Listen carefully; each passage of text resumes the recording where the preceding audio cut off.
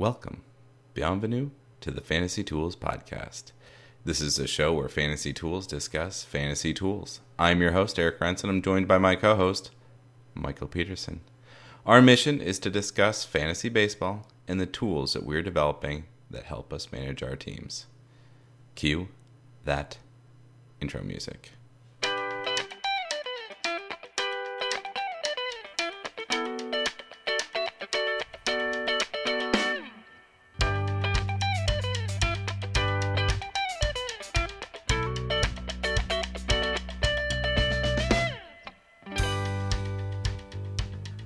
So the buses over here have been emblazoned with the Tolkien movie, which came out last Friday. I have to tell you something. I already saw it. Oh, really? I did. And I have to tell you something else. It's not worth you seeing. I should probably go to the Bodleian to see the Tolkien exhibit before I go see that movie. I would strongly suggest that. I think, and this is my hot take for anyone out there who has seen the movie, that I've zeroed in on the problem, which is the soundtrack is terrible. Oh, really? I am surprised by that. The music in it is awful. What's the music? Extremely spare piano. Not even like Westworld piano intro? Nope. No, it's just like Lame. sustained piano chords. Like, oh. And then once you realize that and the glass is shattered, then you realize that everything else is extremely campy in the movie as well. Or like that, like some things are really forced. Like, okay, well, that's fine. Would I watch it on video? Yes. Would I go to a theater to see it? I mean, I did, but I shouldn't have. Well, I mean, hey, I don't blame you for trying to figure out more about your surroundings. All right. Speaking of British people. Speaking of British people. One new one. There are... you read about the betting markets predicting things in the UK, and what you don't realize is that there are betting agents everywhere. So that explains why the markets could actually be a reasonable predictor. I mean, it seems like everybody is out there betting. On random and small stuff, yeah. Random and small stuff. I mean, yeah, obviously it's mostly powered by sports. I really wish the Twins had cracked the 8.5 over-under yesterday, but that's fine.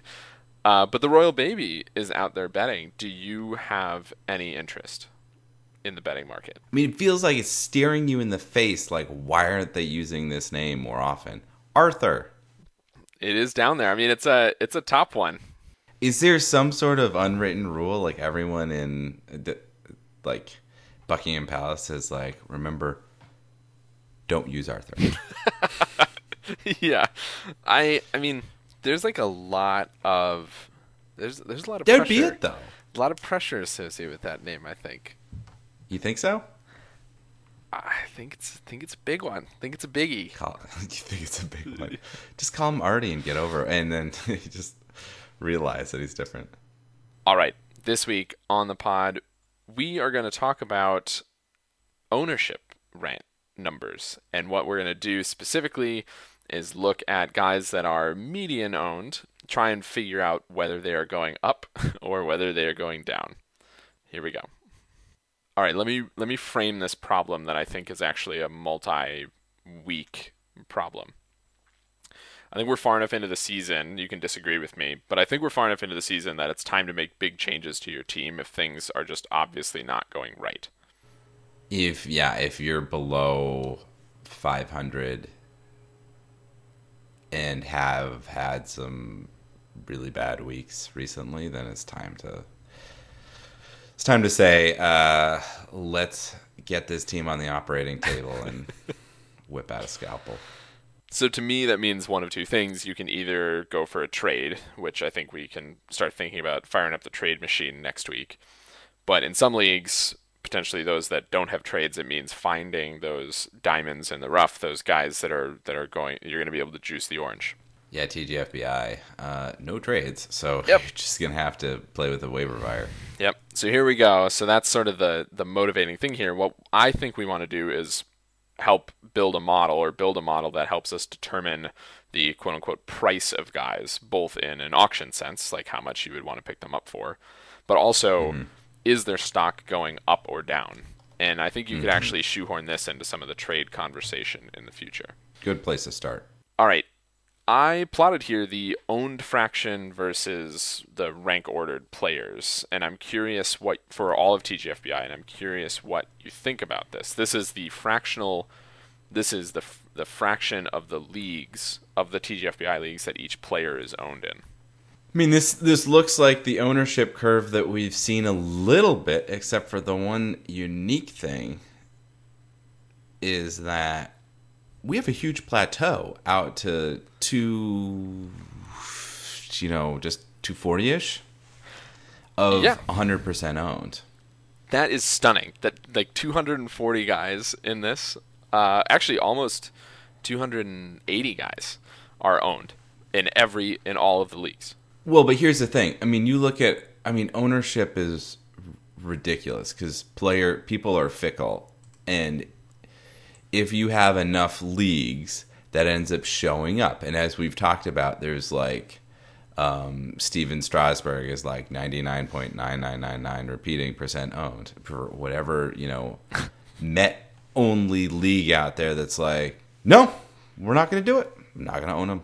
And I imagine that's true of like Red Sox and Yankees players, but where it's just like, yeah, not going to get to 100% just because teams are going to be like, yeah, Mookie Betts. In TGFBI, we just said that out to 280, the guys are 100% owned. Then it sort of falls off pretty slowly, and the 50% owned mark is out around 450. So what I identified was the guys that are between 33% and 66% owned, which gives you how many guys did I send you? Is this 50 guys? So, but it starts at number 410 or 420. So we're looking at, in a ranking sense, a cold ranking sense, maybe guys 420 to 470. So we're going pretty deep here. This is pretty deep, yeah. No, these are fringe. That said, I'm curious. I mean, be honest. How many of these guys had you not heard of? One in every. I'd probably say 30% of them I hadn't heard about. Yeah, I think that's Eric Swanson. I know no clue who that guy is, but yeah, I think that's a solid number. Owns him. I mean, Mike Tauchman, Grayson Greiner, right? Johan Camargo.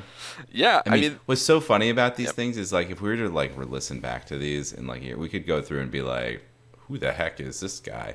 And then at the end of the season, it'll be like, oh yeah. Well, oh yeah, no, he made a name for himself. But you just made a perfect point, which was it's worth looking at. It's worth looking way down the ownership as just a sanity check of like, what do I know about this guy way down here? Like, am I missing a diamond in the rough just because, they somehow didn't, because I'm not religiously watching whatever team Grayson Greiner is on, that I have no clue what team it is. Yeah. But somebody is, like our home league's Mariners fan. Like, I would trust him to value to like, he'll introduce me to every Mariner at some point during the year.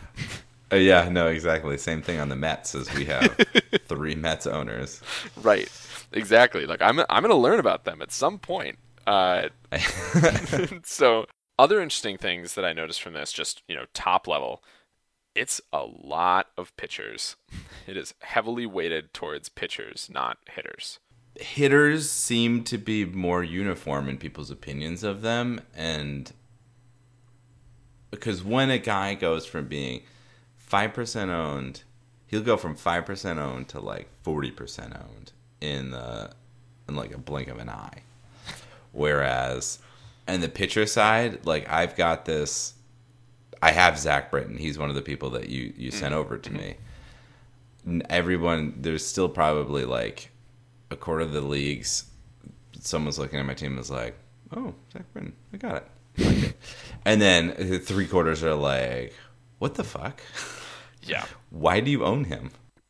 No, I think that's totally valid.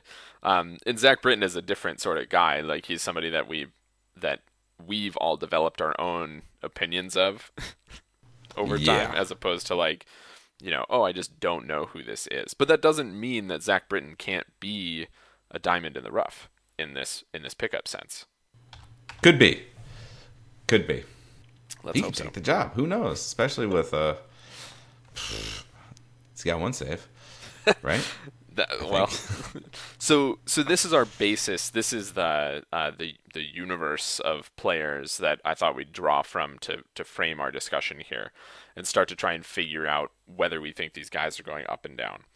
So we'll get to what I think is possibly the most interesting part of this discussion, which is we have this enormous ownership data set that you've been curating over the course of a year. A year. And so Yep.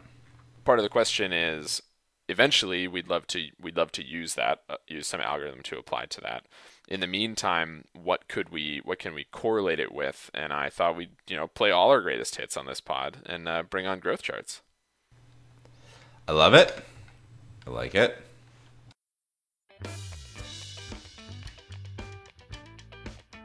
Sorry again, but we have a couple audio problems at the end of the recording. In the meantime, here's us being a little bit too prescient about this when we got on recording today.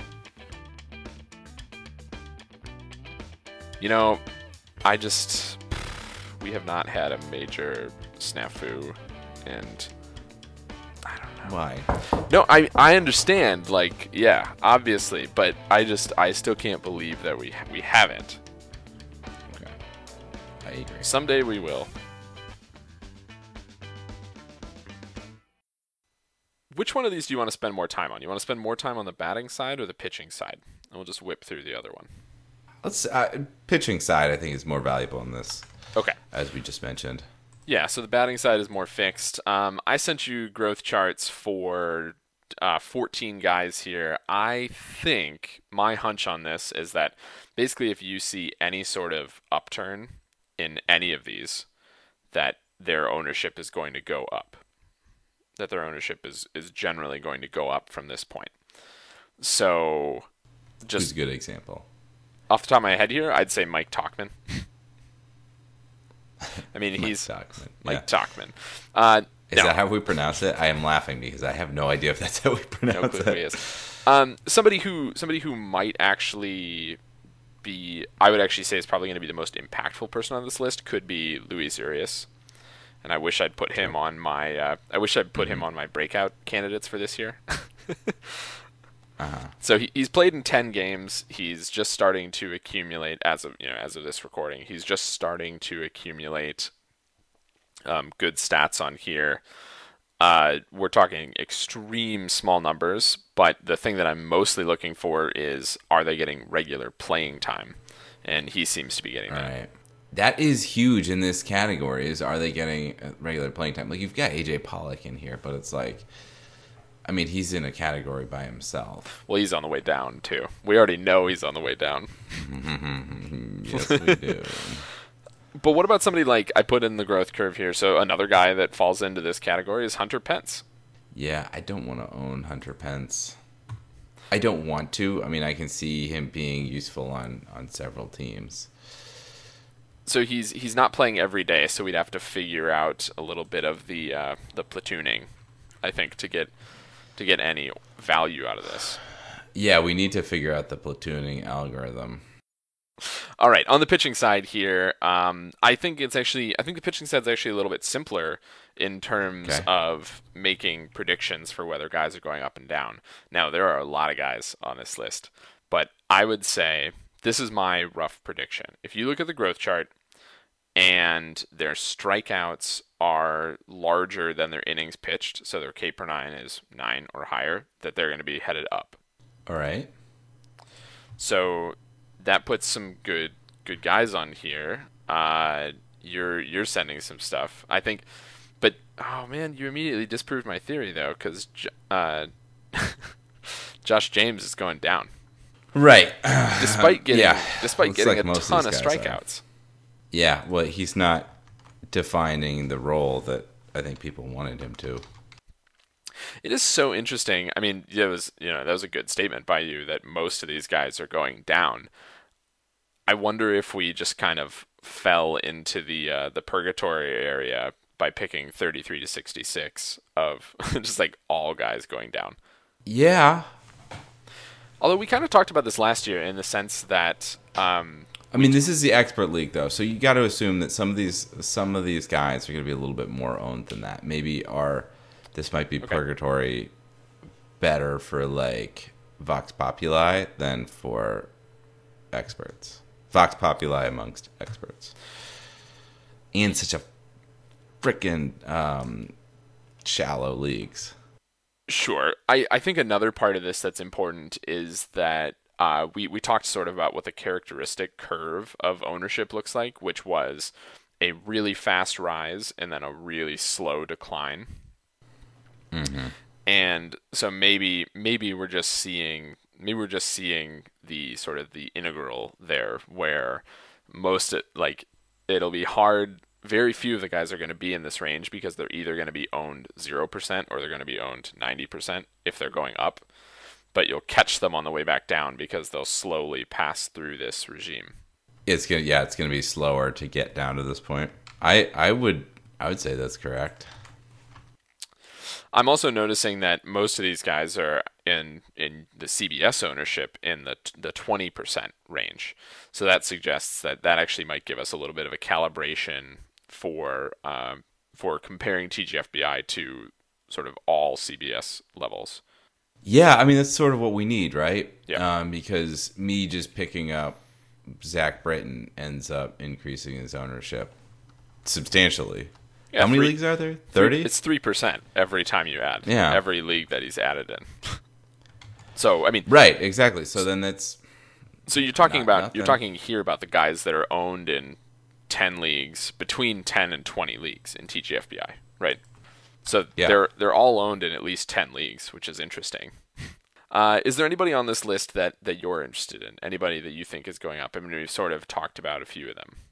Geez, no. I mean, none of these guys like really stuck out to me. One thing that I thought was funny, which is a weakness of my tool, is that it sort of breaks with guys who change ownership, and that's sort of funny that there's been a lot of these people have changed ownership pretty regularly. No one really sticks out in this group that you gave me. Jung Ho, and a lot of times when I was like, ooh, the name kind of sounded interesting because I had heard some buzz about Kang, yep. and then it's like, oh, well, look at that. Something has happened since then because and but this is helpful in just being able to know the names that are out there. John Means. Who's Reyes Moranta? I don't know. I don't know anything about him. I mean, most of this is like, wow, I do not like this guy. Yeah, but Reyes Moranta has a killer K-to-9 ratio. Mm-hmm. I mean, maybe he'll be someone. He's walking a ton of guys too. He's walking almost a guy an inning. You don't think that's good? Something tells me, ooh, that's not great. Brett Anderson, that's a fun one as usual. He's in the usual Brett Anderson spot. He's faced, I think, the most batters of anyone in this list because the gray dashed line on here is total batters faced. So, yeah. But you know what he doesn't have is the highest number of innings pitched on this list. So again, that's not good. Not something that you want. that is just not where you want to be. I do think there are guys that are worth taking a look at and watching on this list. I mean, Joe Jimenez. Yeah. Don't you own him? Oh yeah, I own him in several leagues. So I think I don't think it's like just straight picking through trash to look at these. No. But it's going to be... I think that we went into this with a hypothesis, and that we were going to be able to use this to find interesting players on the way up. Yep. And we have instead found interesting players on the way down. We're clear to see, and that I guess we have to then sort separate those out and then look at the rest that are left. So a little bit more two-step. And then also, I think it's clear that I do think that looking at ownership in TGFBI is helpful, but maybe we need to look at this next level up. I agree. What was this? It was 66 to what percent? 33 to 66. So I think you could do 66 to 85. But the problem is, I mean, I was right. So the reason that I picked this was because I wanted guys that are probably actually available. Mm-hmm. I think that those are going to be players that are available. And that's what we're finding here, right? Is like most of these, apparently 66% owned in TGFBI is equivalent of 20% owned in CBS. Right. All right. I think that about brings us to the review session. Juan Soto. Yes, congratulations for picking somebody who went directly to the IL. Are you kidding? I mean, I can't believe that. He had just had a great game. We ended up both watching the same game because I guess this is the game we're going to watch. Which wasn't it? It was 428 wasn't even in. It had already happened when I announced it. Yes. Yeah, I mean, that was a fun game to watch. Yeah, pretty good game. He was good. He is on the IL currently, but 2019 he's played in 28 games, 105 at bats.